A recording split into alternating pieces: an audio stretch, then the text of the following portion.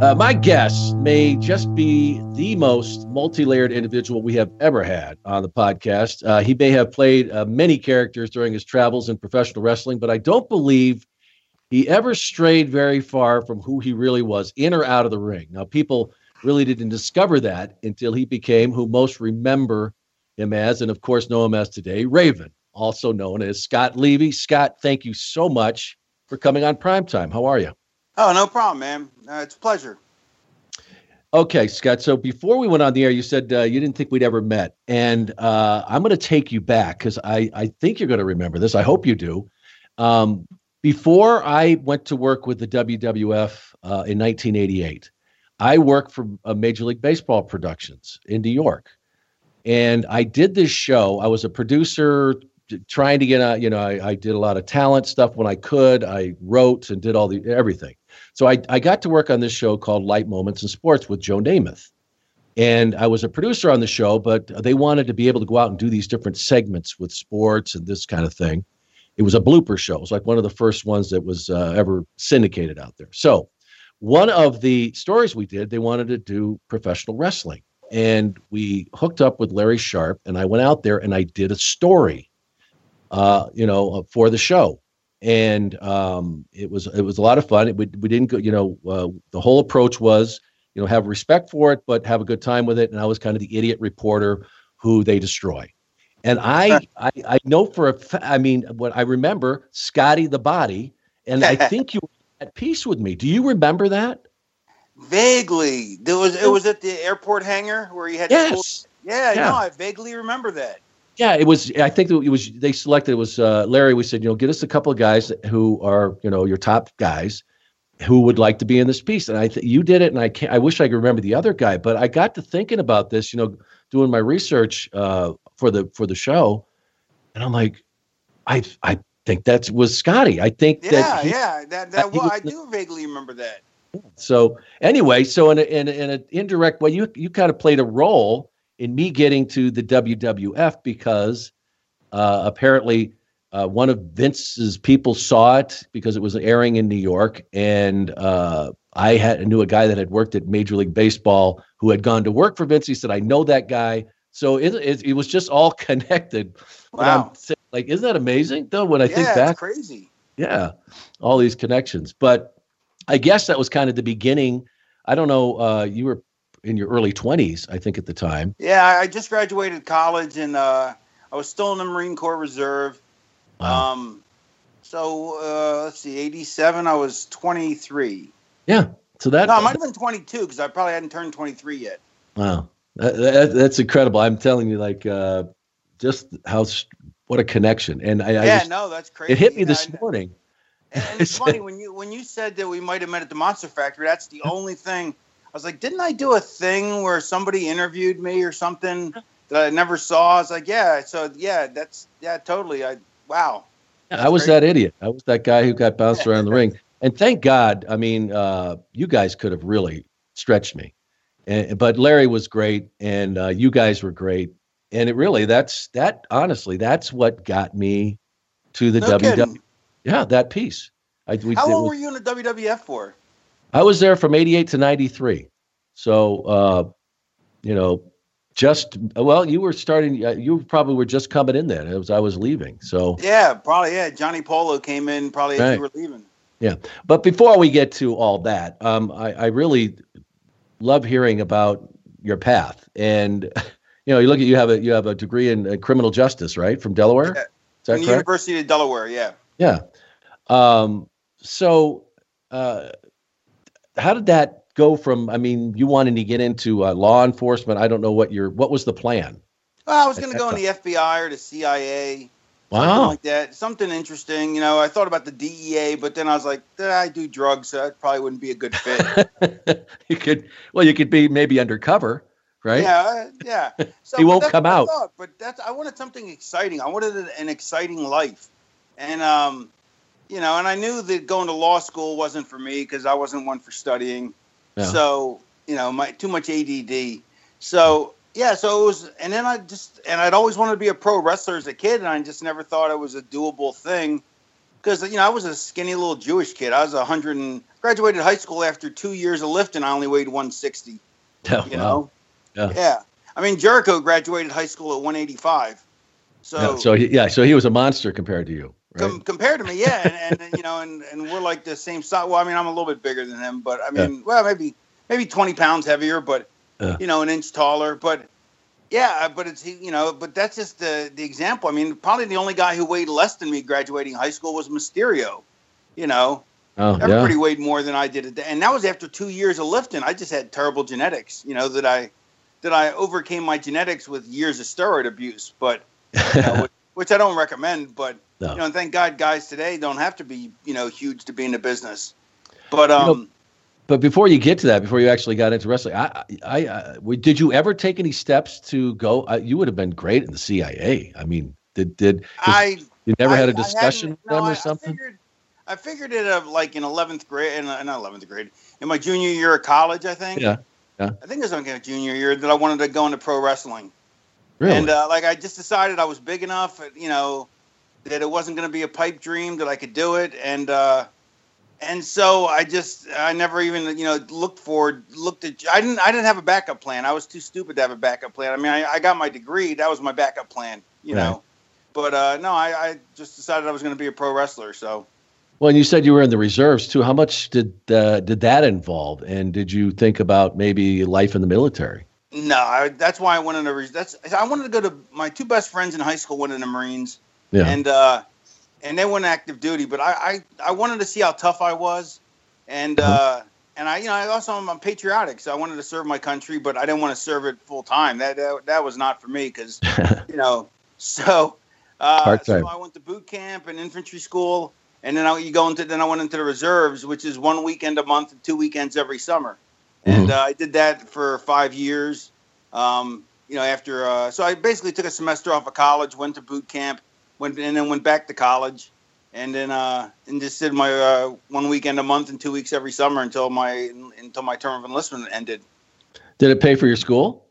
No, you have to do active duty to pay for your school. Oh, really? Oh, well. Yeah, and I was like, nah, that's all right. They don't need to pay. All right, so I can say thank you for serving, right? Yeah, I still serve. Yeah. Yeah, that's awesome. No, it's still considered. I didn't even realize because. I mean, like when people I'm actually considered a veteran, even though to me a veteran's a guy who fought in a war. Yeah. So I don't look at myself as a veteran, but I'm actually a veteran in the sense that that I have, like if I wanted to buy a new house, I can go through the veterans the VA. But I had no idea about that. I had no idea about any of that until somebody pointed it out to me like a couple of years ago, and I looked into it. But I always just thought that reserves you didn't get the the same. A lot of the benefits, but apparently you do get a lot of the same ones. Really? I mean, like healthcare and that kind of thing. No, that's what I'm saying. Yeah, like you don't get all that, right. But you still get the house thing. I think you have to have done like X amount of fulfill 6 years, get honorably discharged, and whatever. I forget. There's a couple criteria. Yeah, but I mean, you did what a lot of young people never do, and they, because they don't have that, there's an option they can do that if they want, but most don't. And you could have been called up. They could have sent you somewhere. It could have. But there was no wars.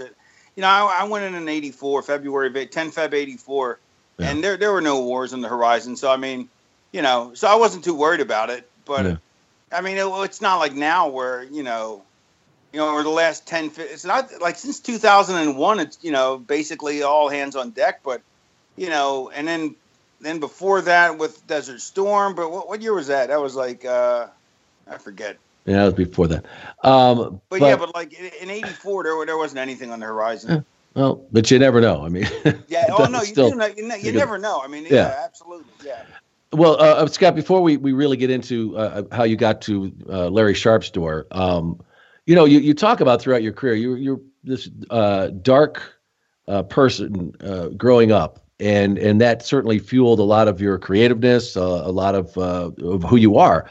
But I've never really heard, the circumstances of that. And you talk as early as 5 years old. You're like this lonely kid. Could you give us a little background of your childhood and how that shaped who you are? Yeah, we moved a lot, and my dad couldn't tell me he loved me, and I never felt like I fit in, and and my dad was a funny guy, really funny, and he would tease me, but it like Don Rickles, so he'd be hilarious, and so, but I didn't realize it at the time, but it really screwed up my sense of self-worth, because if your dad's insulting you constantly. I'm thinking it's not affecting me because, even though he doesn't tell me he loves me, I know he does. And his jokes are so funny that it makes me laugh, but it destroys your psyche, and your sense of self-worth. And so, it probably wasn't until I was in my 40s that I finally got my shit together, and seeing a psychologist and all that. Uh-huh. But also, do you think that because, I certainly know about issues with this one, growing up, and I think it is environment. I think it is people around you, but also I think we're wired in certain ways when we come out that, that's just the way you are. And it has, I think when you have that combination, that it really, can turn you into that like tortured soul or whatever. But in some ways there are benefits to it because many of these people are incredibly creative people. Yeah. Well, not only that, but it makes you driven. It's like the guy. One of the greatest interviews I've ever read was this. The guy who owns Oracle, Larry Ellison, which is like $1 billion company. He had a rough childhood, and he goes, what about now? How about your kids? He goes, that's what made me so good at business because I was striving to overcome. He goes, will your kids be as good as you at business? He goes, no, but they're loved. Yeah, and so it's like. And he says it in a wistful sort of manner because, like he's happy with all he's produced. But, if he would have been loved, then, he never would have had the drive to create what he did, and it's true. You don't. But the thing is because you don't know the difference, you can't even look back and go, well, I'd rather, if I had a trade off, I would rather be loved because you don't know what it feels like. So you can't even say, so you still pick the way you were brought up. Because it's all you know. Yeah. But I also think too, and I'd love to hear your thoughts on this, is that you go one way or the other. Like you say, you are either you achieve, you go down there, there's a fork, or you become a victim. And and you don't stay this average kid or average person. You go one way or the other because I know a lot of victims too that came from the same circumstances. You make that choice. Or you do both. You achieve. But then once you've achieved, then all of a sudden, then it's empty because you're like, wait a minute, because the whole time you're striving to achieve, it's keeping the demons at bay because you're fighting to get where you got. But once you get there, you're all like, well, now I'm here. Why aren't I satisfied? Yeah, I was supposed to fix everything.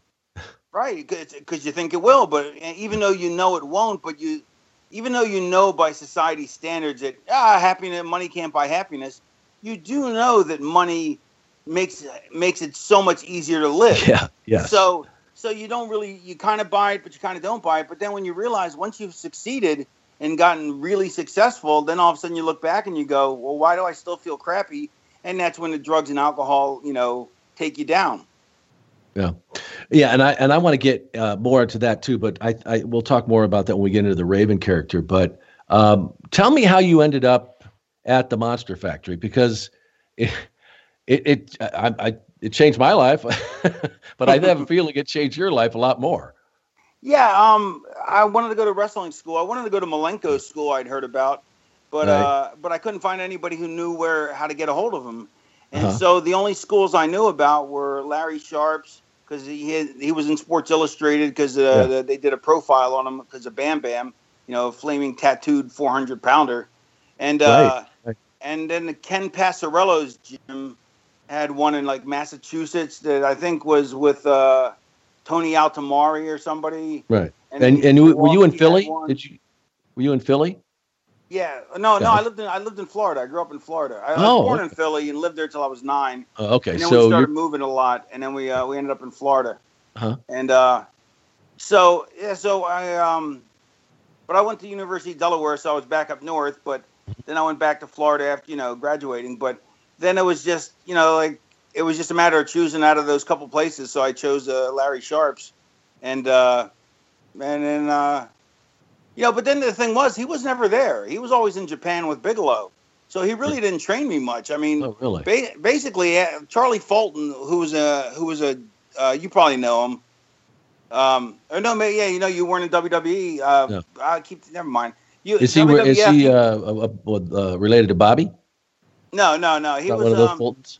He was no. He was he worked for WWF for years as an enhancement guy, and and had been in the business, a journeyman for 20 years at that point, 30 years, and really good worker, but just not a lot of charisma. And so he trained me most of the time because Larry wasn't there, and really after about a month, Larry's like, "Well, it's nothing really I can teach you." He goes, "You pretty much know how to do everything.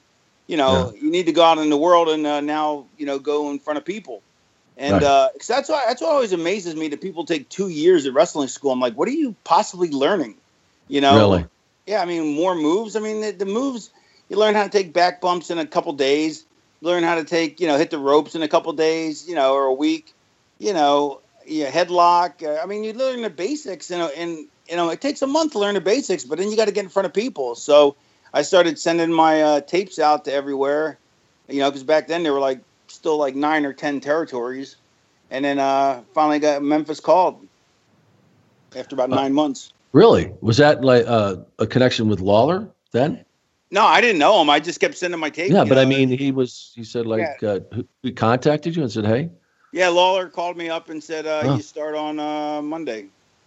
A lot of people don't realize, because they know the King, they know Jerry in the ring, but they don't realize what an influence he was down there with that territory, and how many guys were there. He's bigger than Austin is in Memphis. He's bigger than Hogan. He's bigger. I mean, he's like El Santo, El Santo big, Ricky Dozan big in Memphis. So when you go down there, I mean, you said you had the basic moves, but you must still be pretty damn green. Oh, I'm horribly green. I mean, after the month of training, he said, I still went to the school a couple days a week, just to practice new stuff and to learn new stuff, but you do that show with me. People. Yeah. What's that? I said, and to do that show with me, of course, you had to be there for those few months of that. I caught you at a good time. So I had either 7 to 9. I had 7 matches or 9 matches. I can't remember which. While I was in this 9-month period. Yeah. In this 9-month period before they called me to go to Memphis, and then so when I got there, they expected me to go over like I knew what I was doing, and I had no idea. I didn't even have a finish because I didn't expect to go over. And so they go, "What's your finish?" I go, "Clothesline." And which as lame as it is, it's not that lame. It's not as lame as it sounds now, because it wasn't used by a million people a million times in a million matches. But it still was incredibly lame. And they go, "We have somebody that does that." I go, "Off the second." Yeah.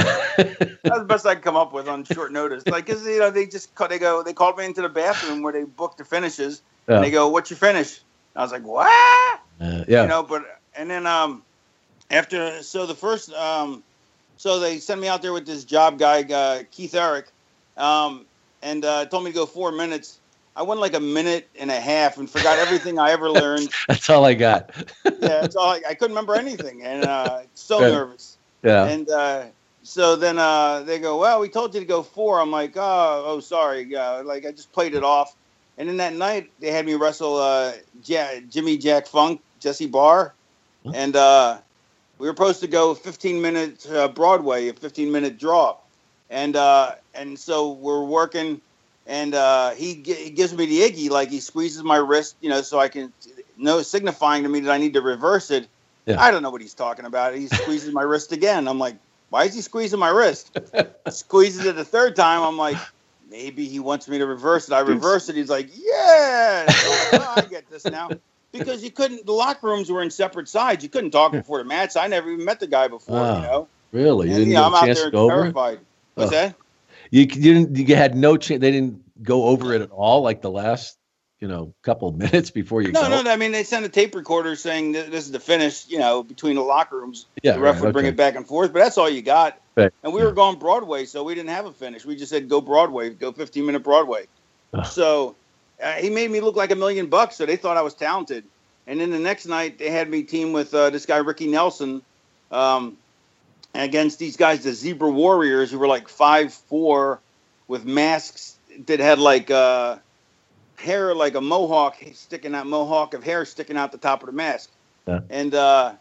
And they were horrendous too. And so we went out there and we stunk the joint. I mean, it was humiliating. I mean, we were so bad, it was humiliating. And they're like, "Oh, you suck." And so then they made me a job guy too.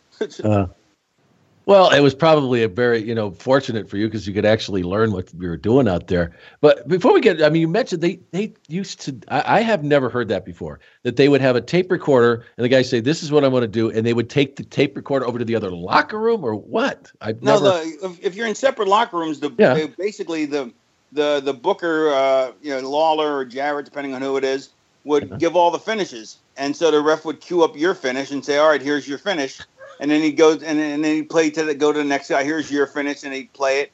And it just went to everybody and played their finishes for him. And then so there's no mistake in it. So there's no translation mistake through the ref. Right. And then he takes the tape to the other locker room and he plays it for everybody else. Was that a Memphis thing or was that common in other territories? I've never heard of that before. I'm telling you. Huh? I think it was pretty common, in town. I mean, some buildings, the locker room was connected, but some they weren't. Yeah. Yeah. And so when they weren't, it's pretty standard, I would imagine. But I guess that's ingenious. Yeah. Yeah. Well, before using tape recorders, the ref would just give you the finish. Yeah. Yeah. So I mean, that's all it is. But so when did you start to get it? Was it in Memphis? Huh? 2 weeks later. Oh wow! So you're. Yeah, I mean, I picked it up incredibly fast. Like after a month, I was like. I was watching guys who'd been working for 10, 15 years that were just terrible. And I was like, why aren't I getting a push? Yeah. But this business it's perception's reality. And right. So the perception was that I sucked because I came in and I sucked. So, and they gave me a chance. So they're not going to, so I would have had to leave to come back to get a push, which I did. But also me and Marty Jannetty became really close friends and we would hang out every day. And every night, so I'm picking his brain, which was a great learning experience. And how much experience had he had at that point? Because he was pretty. Oh yeah, no, they'd already been to WWF and got fired their first night in already. But they were getting ready to go back because then they went back and started their big run, right after this. But listen to this territory. It was me. Well, I mean, not that I was anybody then, but me, the Harris brothers, that was their first territory. Scott Steiner, his first territory. Jeff Jarrett, Billy Joe Travis. The Rock and Roll Express were there. The Midnight Rockers were there. Wow. They were fresh off of AWA territory, so they were still super hot off of that, and they were working the Rock and Roll Express. Lawler was there. Yokozuna was there. Big Samu was there. They were a tag team. Who else was there? A couple others, but it's like a territory like 10 years later. I mean, you had if all of us were there at the same time again, that would have been like the hottest territory ever, Yeah, and they all were in the WWF. That's amazing. Yeah, so we're talking. This is like '88. So these guys are pretty established at that point. This is like February of '88 to February, March, April, May. Yeah, probably like May. Yeah. And so you're just working all these different territories, I guess, as they say, honing your craft. Yeah, I mean, and from there, I basically started getting a push, and as soon as I left there, I got a push, and I've always had a spot on the card ever since. Other than really my WWF run, second run. Where, I did have, if you look at it from the perspective of a fan, it was a pretty good spot with the hardcore stuff. Oh, yeah. But if you look at it from my perspective, it wasn't that great a spot, but whatever. Hindsight's 2020.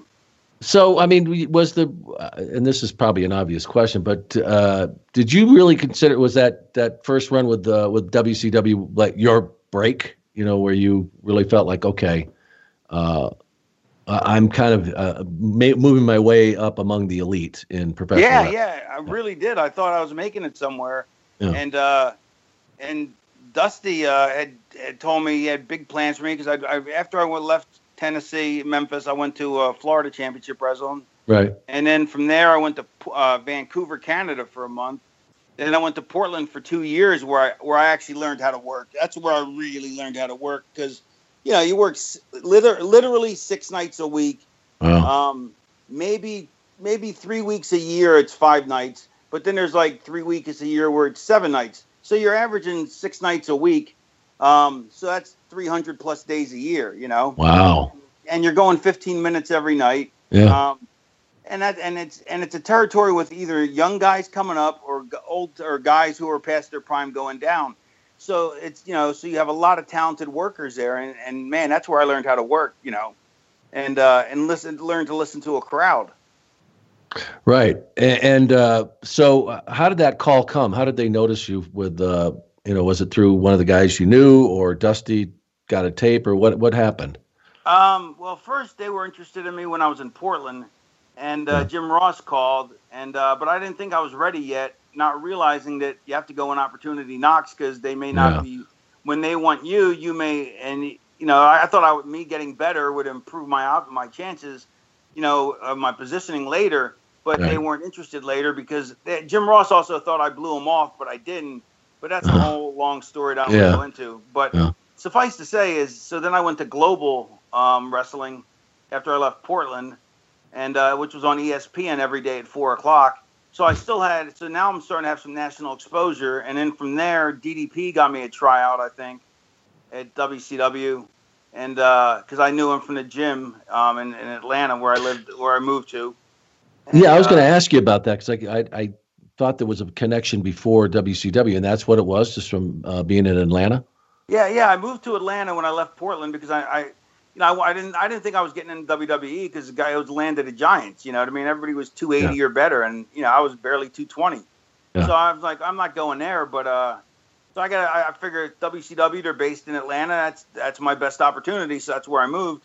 And then I got the Global, which was in Texas, but they would just fly us in and out. And then DDP, I met him at the gym, because everybody trained at it was Sting and Lex had a gym called the Main Event, and the only people that trained there basically were strippers and wrestlers. So it was like the greatest gym ever. How did you get any work done? Well, I mean, but you got enough done. And so anyways, me and DDP became good friends, and he got me a tryout, and then they hired me, and Dusty had big plans for me, but then Watts came in, and Watts didn't like me, and Watts gave me the kibosh. Although Watts claims years later, I talked to him, he goes, hey, if it wasn't for me, there wouldn't be a Raven. I go, what do you mean? He goes, well, if I wouldn't have fired you, you wouldn't have went off and became Raven. I was like, well, if you want to, it's kind of not really your response. It's not, you're not really getting any credit for this, but what do you think it was with Watts? Was it because, the old school, because I imagine right from the beginning you had your own ideas about trying new things. Yeah, I was too young. I had too big a mouth, and I was too young to have that big a mouth. Now, like years later, I still had as big a mouth, but once you have a certain amount of seasoning and reputation, you can get away with it. It's still not advantageous to your career, because it never, me talking. I always had to prove that I was the smartest guy in the room, even when I wasn't, but I still had to try to prove I was. And that's the worst thing you can do. And I consistently did it time and again because of my insecurities. Because it's really you never learned not to talk. No, I knew. I couldn't stop it. It was like I was so insecure that I had it's like see, anybody who's an egomaniac is insecure. Because the only reason people brag is because they're insecure. And so I was extremely insecure, so I would have to brag and be the smartest guy in the room, even if it was detrimental and destructive to my career, because it is the only way I felt like I could be recognized, Yeah, and then, like you said, it's like you're drowning, and you know not to say something, not to bring it up, but it's like you're drowning and you have to yell it out to save yourself, even though that's just going to make you drown even deeper. You have no control over that. Well, you do, but you don't. Yeah, but you think like some of the, and I'm sure you've met hundreds of them along the way, but some of the biggest celebrities in the world, the most insecure people you'd ever could imagine. Yeah, and that's why they're so successful, because they're so driven, because they're so insecure. They're trying to fill this void and doing anything they can. I mean, it goes back to what we were talking about earlier. Exactly. So you get to WCW, which is a big deal, and they give you this Scotty Flamingo gimmick, which probably couldn't have been too far off. I mean, a surfer dude from Florida, you could probably do that pretty well. Yeah, I mean, it was still basically I was a chicken shit heel, which is what Scotty the Body was. So it didn't faze me. I mean, it wasn't, it was more, it was fine. I mean, I didn't have a problem with it.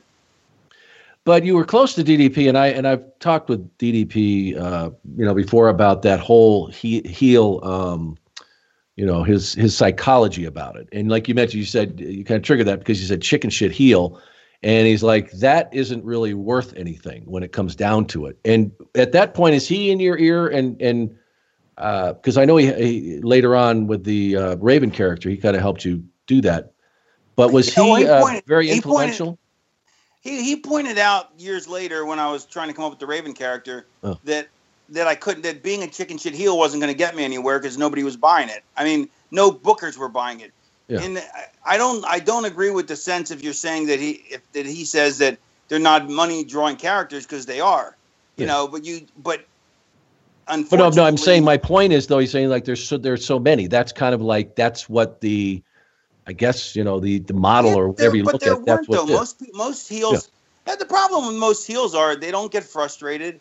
It's like when I teach seminars, it's like the beginning of the match is the shine, then the heel gets the heat, and then to come back and go home. Except I don't think it's really the shine. I don't think it's about the babyface getting over. I think it's more about the heel getting frustrated. Mm-hmm. So I teach it as the heel gets frustrated, then the heel cheats, and then the heel gets heat, and then the babyface makes a comeback. Because you never see the heel get frustrated in the beginning, but really, why is he going to cheat unless he's frustrated? It doesn't make any sense. Yeah. So the whole beginning of the match is really more, it's about establishing a babyface, but it's really more about establishing how infuriated the heel is going to get, mm-hmm. And so being a chicken shit heel involves that to whole nother level, and there may be, I don't know, I don't watch it now. I haven't watched it in years. Yeah. But there really aren't a lot of chicken shit heels because everybody wants to be a tough guy. I didn't want to be a tough guy because there's a million of them, Yeah. I don't need that. I didn't need that to assuage my ego. That wasn't part of what I was worried about. I'd been through that in college when I fought everybody that looked at me funny, so I'd already got that out of my system. But so I didn't, and plus in this business, I wasn't, no matter how tough I was or thought I was or could have or might have been, which I'm not. I mean, I'm not saying I'm that tough, but no matter how tough I would have thought I was, well, you have Steiners and Hakus. I mean, this is the toughest business in the world, right? So I never considered myself anywhere near any of these guys' level. So I was like, well, I don't need to be a chick. I don't need to be a tough guy. And besides, being a tough guy makes it harder to get heat. Because I mean, not to get heat, but to make your character interesting. It makes it tougher because the more badass you are, the more people like you because you kick ass. Yeah. So, and that's why when I became Raven, I had to become a badass to overcome the albatross of Johnny Polo. So I had to be a badass. Yeah. But I made it so I would get heat by being a whiner. Which is because nobody likes a whiner. So no kidding. I was the toughest guy in ECW, or one of the toughest guys in ECW, and my character I'm talking about, character was, like he wouldn't, if he was in a chokehold, he would pass out instead of tapping out, but because he just, he liked the pain. So, but I found a way, and when you do that, that's why the Road Warriors are always turned babyface. That's why I said Vicious is always turned babyface, because the people like him. Right. So they're over. I found a way to be a tough guy and unlikable at the same time. But go ahead. Go ahead. No, I'm just saying. So and that's why chicken shit heel makes it so much easier to get heat because people hate people that are cunts, basically.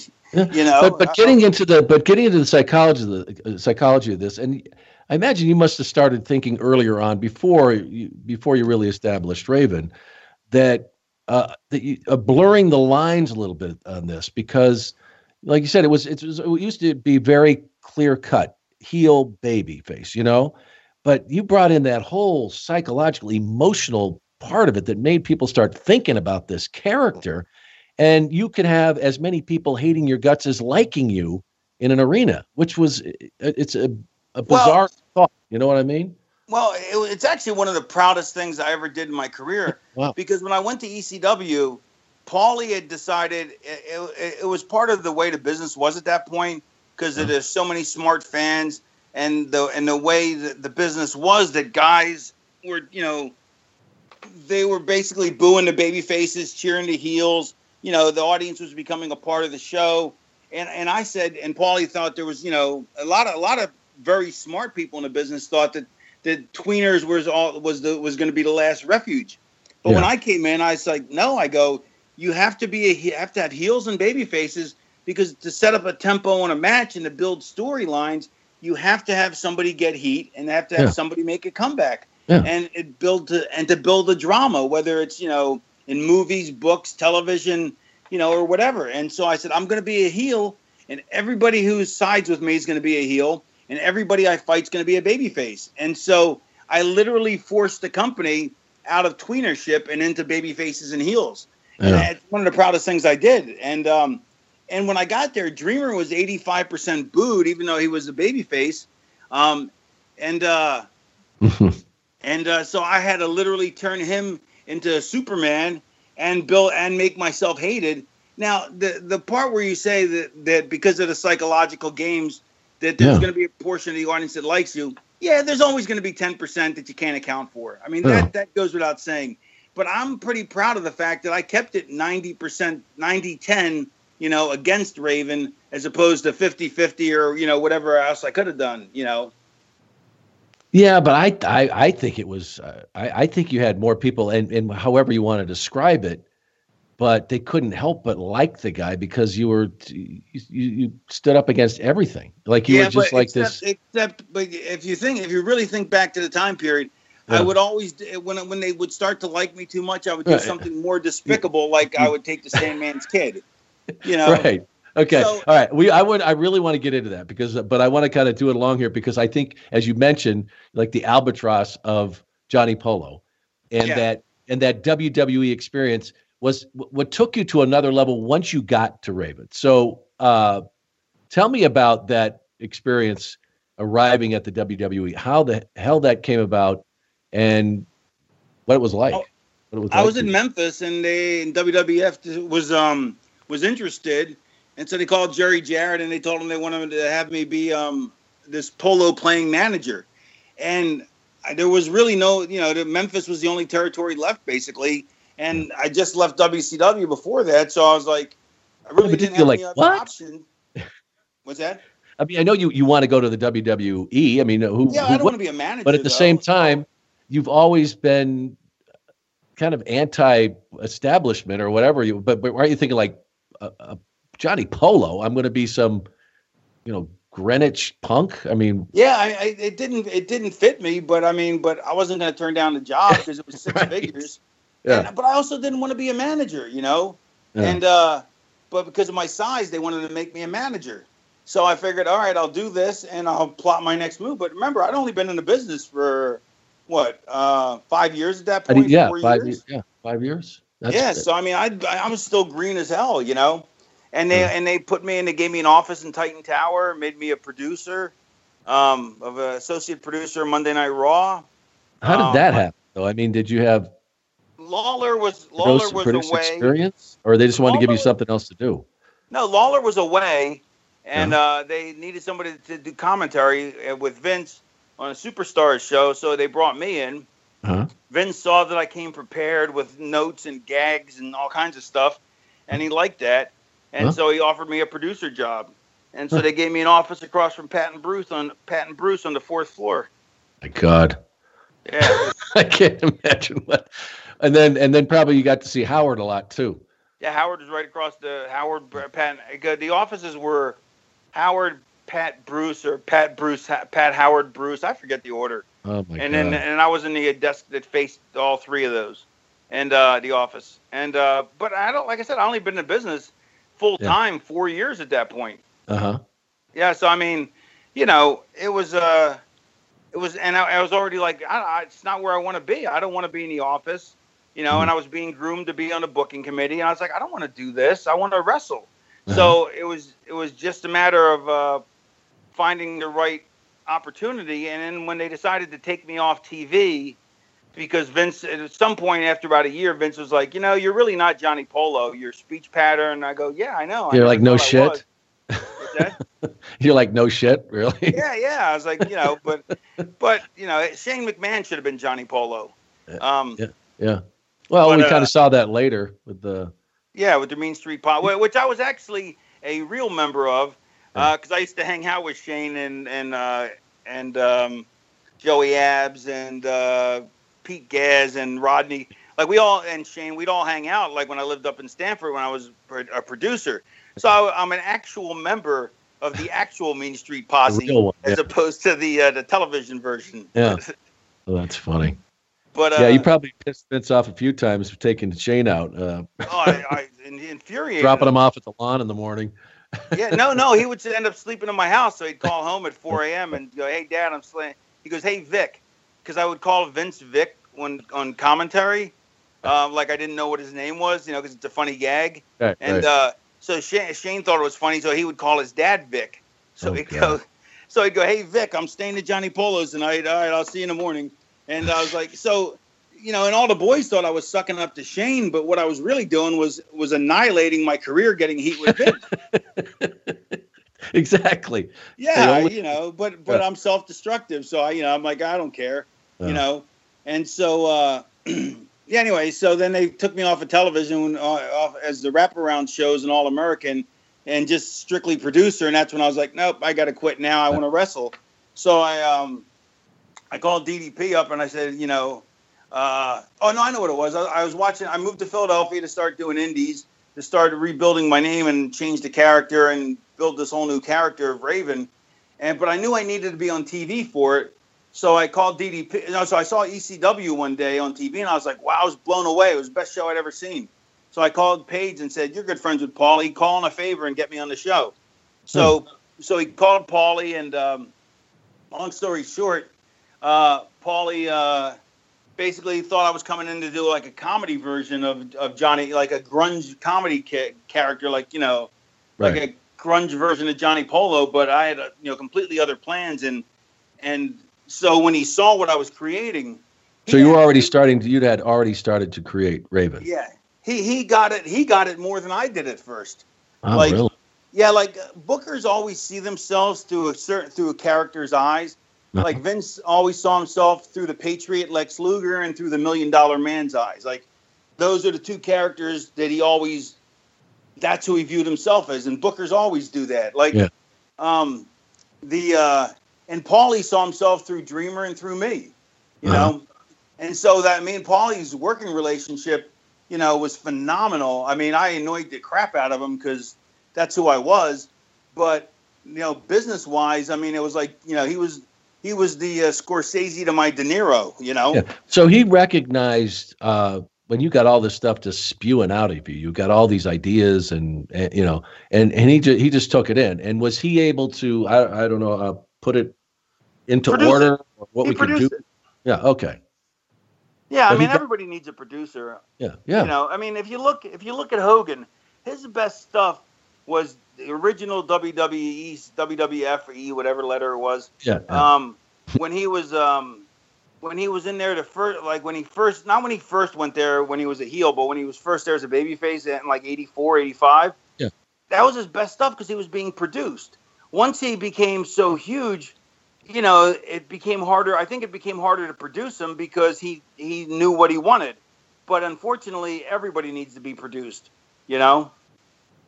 And for you, that was Heyman. I don't know if you ever found anybody else who really could do that, but it's fortunate that he came along at that time, or that you connected. No, I mean, it wouldn't have worked with anybody else, you know, or any other company. I mean, I was supposed to go to Smoky Mountain for Cornette, and he kept saying, "I'll bring you in next month," and the next month became the next month, but because I knew I needed a TV show to get my character over, because it's not something that you just get over doing indies with, you know, because I needed episodic storytelling.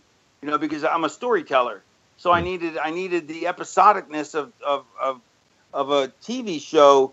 How 1 week builds to the next week, and that builds to the next week, which I learned in Portland, and that's what I needed. And thank God Cornette blew me off, because if he wouldn't have blown me off and pushed it back, I never would have got it. I never would have caught ECW on TV, because I unfortunately had heard all bad things about ECW, that it was a garbage wrestling and this and that. And then I finally watched an episode, and I was just taken aback. I was like, this is the most ferociously powerful, crazy nut bar of a show. It's like it's like Rocky Horror meets pro wrestling. Yeah, and it was kind of that I don't know, like a real edge to it, and I mean, I guess we refer to it like hardcore, but it was certainly edgy. Different. Yeah, it was edgy. Exactly. It was what it was there was hardcore, but it was a revolution in pro wrestling. Wrestling never gave out clean finishes, hardly ever at that point in time. Because it was all squash matches, so guys would never want to do. So the guys would only ever win. So when they had to face other guys, nobody wanted to do a job. So it was always a count out or whatever, disqualification. Paulie went to all clean finishes. So that was one thing. Nobody sat and the boys had gotten lazy and wrestled TV like it was a house show where they'd sit in a hold, and milk it. There's nothing wrong with a hold if you're working a hold, but if you're just sitting in a hold, it's tiresome, especially if you're doing it on TV when the MTV generation had already started, where people had short attention spans. And so he changed that. He started using like real music as opposed to, homemade music. Like, WWF would have Jim Johnson making all the music. Not that he did a great job, but it's not the same as hearing Metallica, Yeah. And, so did you think that at that time that ECW was, it was the rebels? It was, we were doing it our way in a sense that it wasn't being done anywhere else. Was that kind of the feeling? Not only that, but also all the guys there. I was the only regular who had now they brought in Terry Funk and Dory Funk and a lot of names, but I was the only guy who'd been around the business who this wasn't their first territory, who was a regular. So as far as they knew, I mean, you ask Bubba Ray, he'll tell you. As far as they knew, they thought every company in the business was like ECW. Paulie would give a State of the Union every 3 weeks at the ECW arena, and he would have you wanting, like, the guys were just drinking the Kool-Aid. And and I was like, I'm not drinking the Kool-Aid, but by the end of his speech, I'm like, I'll drink the Kool-Aid. It was so motivational. Yeah. Because Paulie saw himself as Vince Lombardi. That's who he thought of himself as. Like, he saw the world through Raven and Dreamer's eyes, but he felt like he was Vince Lombardi, or that's who he aspired to be, because Lombardi's the greatest coach ever. Now it's probably arguable, but at that point he was the greatest coach ever. And this was his stage. Yeah, and this was his stage, and that's why Paulie took himself off TV so he could direct traffic, and not be involved with it, not be on camera where it's going to detract from the product. Which I really think a booker should never work. Yeah. He should never be on camera unless it's just for minor stuff, because you can't. It's so hard to run the show as it is, to make it top shelf, but then also to have to do all the stuff that it required of a booker is just. It's way too much work to get both jobs done successfully. All right, so tell me about. I mean, this is where Raven really is born and starts to grow up, I guess the way to put it. But give me the blueprints on, because you didn't know. You probably had the vision in your mind, but until you step into the ring and until you are in front of a few thousand people, you really don't know what that reaction is. So, blueprint. Give me the blueprint of Raven going into it before you. What are you thinking? Because you really tapped into a generation at the time. Yeah, I mean, I caught the cultural zeitgeist, but I knew that. I mean, I knew. Did you? I knew that I tapped into something, because misfits there's always misfits. Whether they were the beatniks in the 50s or the whatever in the outcasts, the outsiders. Yeah. There's always that, and there's always and even if I mean, they're only 20% of the crowd, but the fact is, everybody knows what they are, and everybody hates them because they're different. Everybody hates them because they're considered whiners and complainers, and because they don't want to fit in, and so people don't like that. Yeah. And I knew my psychology was stronger. You know, it's like they say, I know my kung fu is stronger than your kung fu, but I knew my psychology was stronger than anybody's because I learned from the grappler in Portland, who was so talented. The grappler was Lynn Denton, that when he was in his first major territory was for Watts, and he was 5'10", 240, and he worked on top, and he was a huge draw for Watts. And for Watts to put a 5'10" guy on top, that green, and he had to have something special. Yeah. And so the grappler's psychology was beyond question. And I picked his brain for 2 straight years. And I knew my psychology was strong. And plus the fact that everybody was tweeners made my job even easier, because I knew that I would get heat. Like I would do little things too. Like Stevie was Stevie was a great heat getter. Yeah. But then I would abuse him and get him sympathy. And like I'd do little things, like instead of slap him, I'd give him the backhand, because a backhand's more dismissive. A slap is mean. A backhand is cruel. Yeah. You know? And so it's little things like that all add up to make the parts add up to be greater than the whole. Okay, and, but talk, and this is fascinating, because when you talk about the psychology of wrestling, and it's kind of I don't know, 2-dimensional in a way, because you have the heel and he does something nasty to his opponent, to the baby, and it's heat, and it's pretty simple. But were you thinking all this time, like, I mean, you started getting into the layers of this, where you're messing with them emotionally, and when were you starting to think about and how you thought that would get over, how that would be? But that's always great wrestling to me. Was always the psychological pain, because I knew it for numerous reasons. But I also, I mean, I could verbalize it too. But that's how the best wrestling always was. You know, it's psychologically driven. Because here's the thing: I can steal your girlfriend, right? And I'm sorry, your girlfriend cheats on you. Hang on, how's my theory go? I had one that I used all the time that I was just trying to remember it. Yeah. If you get beat up physically, it hurts, but it goes away. If somebody steals your girlfriend, that doesn't go away for a long time. Yeah. So there's a difference between physical pain, which is when heels normally would just beat a guy up. Yeah. And so the fans would be mad because you're a bad guy for beating him up. Right. Because he got beat up, the physical pain. Yeah. But the emotional pain, you take the guy's girlfriend, whoa, that's definitely gonna be pain. That's gonna hurt a much longer time. Right. So I knew that.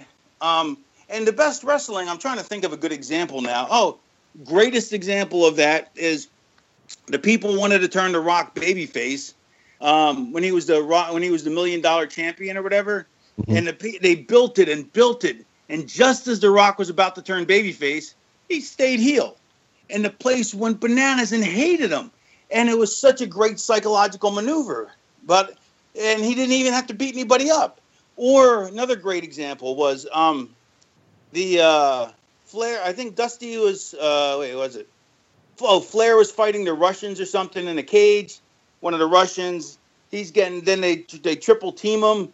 Dusty comes in to make the save, and Flair just walks out. Yeah. I mean, he didn't throw one punch.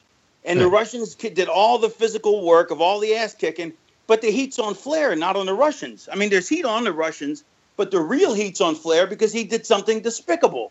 He deserted somebody who not only came out to help him when he was getting his ass kicked, but then he turned around and deserted him. I mean, how despicable is that? Yeah. And that's the best wrestling to me. That's the stuff that always motivated me, and that's the stuff I wanted to do. And the best way to do it is to become a 3-dimensional character so that the audience knows that how you'll behave in any situation. But also you surprise them all the time, though, with like just as they think of how you can be so despicable and so cruel to somebody, and then you take it to another level. Right. Then they start to like you because because it's there's something likable about a guy who's that devious. So you start to like him, and then he takes his opponent's kid away from him and has his kid say, "Daddy, I hate you. You're a drunk. I love Raven." And then boom, everybody knows about. Like everybody knows somebody. You drove him to drink.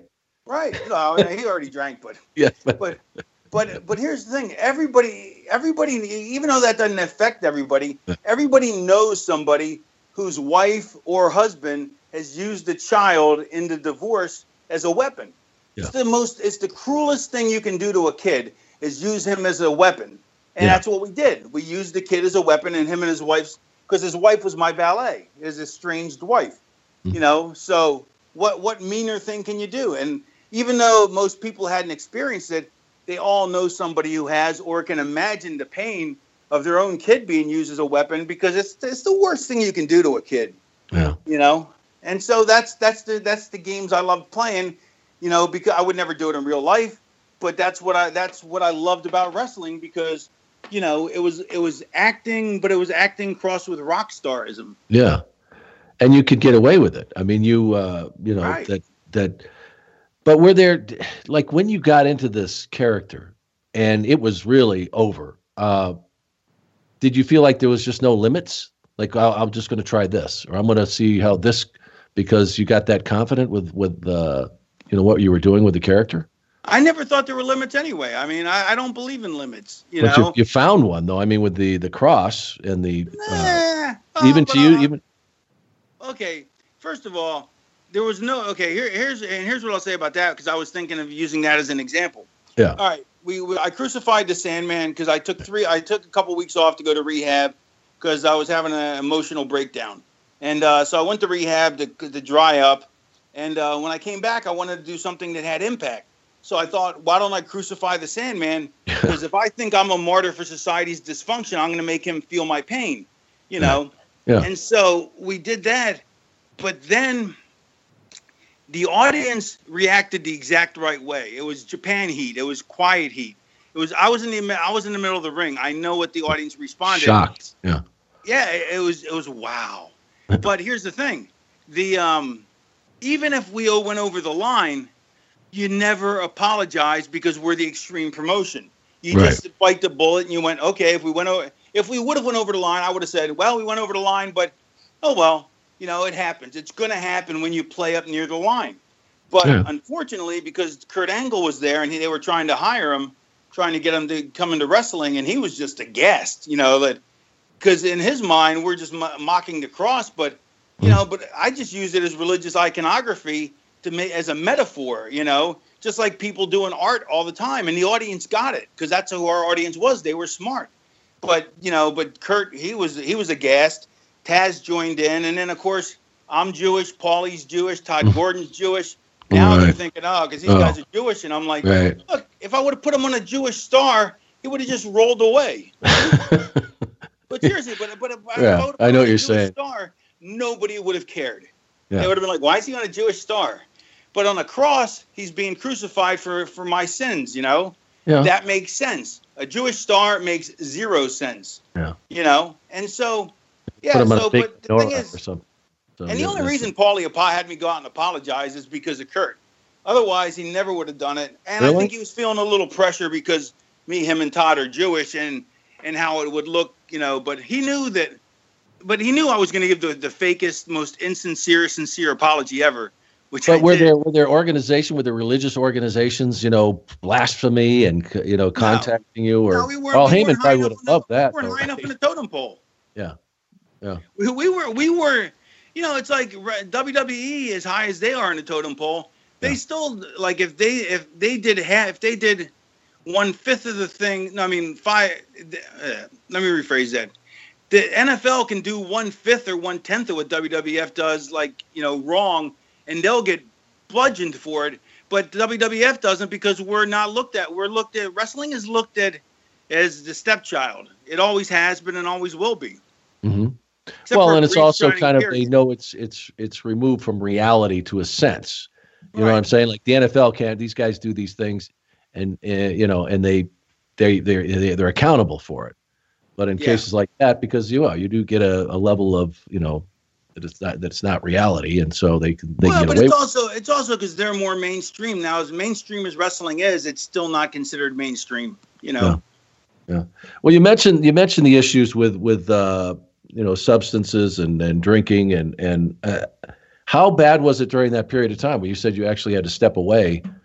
Well, that was more of an emotional breakdown. That's a long story that I don't think we have time. We've already been going like an hour, but I don't think we have time for that. But because I even though we started late, and which was my fault, I got to get running pretty soon. Yeah.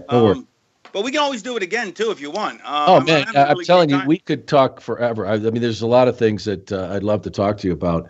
One thing I did want to talk to you though, that during that period of time, Scott, you really tapped in. You really did tap into a generation. There was a lot going on with young people then, and I wonder now, when you see our culture these days, and like how many young people are suffering with mental illness, that is there anything that like what is your feeling today of what we need to do? And I don't mean to get too deep on you here, but no, it's fine. You know what it's like to live in that world. Whether it was, what you were doing, creating or whatever, but it's kind of frightening to see today. And I don't think anyone is really addressing it. I think honestly, the single biggest scourge of the world is bad parenting. There's nothing worse. Bad parenting is the single worst thing because all it does is produce more bad people. Yeah. I think everybody should see a psychiatrist. I think psychologists should be mandatory for everyone. Yeah. Especially, around 10, 12 years old. I think everybody should see one. I'm not saying see one all the time and for years at a time, but I think they should be mandatory at some point in your life because people just like when they have all the symptoms, instead of dealing with them, like wrestling's full of tough guys, but we're creative because we're creative people or you wouldn't be in this particular sport. But tough guys don't go to psychologists, and so many people could benefit from that. I mean, it saved me. I mean, I'm content now as a human being. I never could have dreamed of being content until I went to a psychologist's couch. I got a buddy of mine who never would have went to a psychologist, and he's not a tough guy at all, but he never would have went because that's for other people until I talked him into it, and now because a friend of his had died. His best friend had died, and he didn't know how to deal with it. And I'm like, go see this psychologist. And he did, and he's grown so much as a person. And it's amazing what you can learn on a couch, about yourself. And the best part is or the worst part is they make you do all the work anyway. Yeah. It's like. Well, and it sounded like you struggled with it for years and years. Was there a breakthrough, or what is it that finally made you? One example is that I always held myself to a higher standard. So I thought my career was a failure because I never became the world champion of WWE. Of course, the odds against that were astronomical. The fact that I burnt my bridge up there numerous times was making sure it's not going to happen. Third, I may not have been qualified to be the world champion. I mean, I think I was, but let's just say some people don't think I was, so let's say I wasn't. No, but looking at it as a whole, Scott, I mean, when you just look at what you were able to do, when you think about the thousands and thousands and thousands of guys that are probably had the body, could do the moves in the ring, but never got a sniff. They've been doing, did indies, may still be. So were you ever able to look back and go, yeah, hell. But that's what I was saying. That's why I went to a psychologist, and eventually she pointed out that she goes, the only one holding you to a higher standard is you. You don't have to hold yourself to that standard. Your career was incredibly successful. I go, yeah, but, and she goes, let me ask you this. If somebody else had your career, what would you tell them? Oh, they had an incredibly successful career. Right. Then why can't you let yourself have that? Mm-hmm. And that's what I dealt with, and that's what we went through over and over until I finally accepted the fact that I had a hell of a goddamn career. Yeah. Especially considering I'm a terrible athlete, mid-card athlete at best, and I'm 6 foot 230, 240, 235 now. But I was like in my heyday, I was 230, 235. Yeah. But I was never a big guy. I was not a good athlete, but I always knew my psychology was stronger than theirs. Oh. But I eventually accepted that, which was due to seeing a psychologist. I mean, and so now it also enabled me to deal with all my other baggage so that now I can be content. I used to have to go out 7 nights a week. I was going out 7 nights a week from the time I was 15 until I was 45, because I always had to be out, had to be where the action is. Now I don't want to go anywhere. I just want to stay home and watch TV with my dog, but I couldn't even imagine that. I couldn't imagine not going out. I'd be missing out. FOMO, I guess that's a big thing now. FOMO, fear of missing out. Yeah. That was me. I was scared of missing out. I didn't want to miss a thing. I didn't want to miss any excitement. Now I don't even. I've already done it. I got the T-shirt. I threw up on the T-shirt. I bought another T-shirt. I threw up on that T-shirt. Bought another T-shirt. Wiped my ass with it. Did another T-shirt. Face planted. Ripped the shirt to shreds. Finally decided T-shirts weren't for me. Well, I'll tell you. It sounds like your brain is as active as ever, but it sounds like you've found some peace, and that's great. Which included, Raven really effect. Well. You've got the Raven effect, and have you ever thought maybe you should do a podcast you'd probably help a lot of kids? I don't know if you've ever thought about it, but man, it's something they need a voice out there to help them because. That's actually I never really thought about that, but that would be something that would be helpful. I should think about that. That's a really good idea. No, I'm telling you, I because first of all, they need somebody they can identify with. You've got, the history of, that you were able to reach a lot of these people, and they need a voice, and they need to find out, what I really love is that a lot of these celebrities who have struggled with depression and anxiety are coming out and saying, that's me. I still deal with it every day. And I think we need more and more people to do that. And, you'd be awesome. Oh man, thank you. Thank you so much. Well, I know you got to go, Scott. Huh? I do want to say that on my podcast, you would think it'd be a wrestling podcast, and it's wrestling adjacent, but it's more nonsensical and ridiculous. It's basically anything we can do to get a laugh. Me and my co-host, who's really, really funny. And the two of you, between when you the poems and stuff you do, I mean, it's pretty funny, folks. You got to check it out. Thank you. It's the Raven Effect podcast on Westwood One on the Jericho Network. That's right. That's the Raven Effect. You can on all your free podcast platforms out there, folks. Check it out. Scott, thank you so much. And really, this conversation is not completed. I hope that we can get you back on because we still have lots to talk about. But I'd love to, Sean. Love to. It's a great talk. I'm glad we finally really got to meet, though, other than the first time we sort of met. Thanks so much for taking the time, and talk to you soon. Take care. All right. Stay in touch.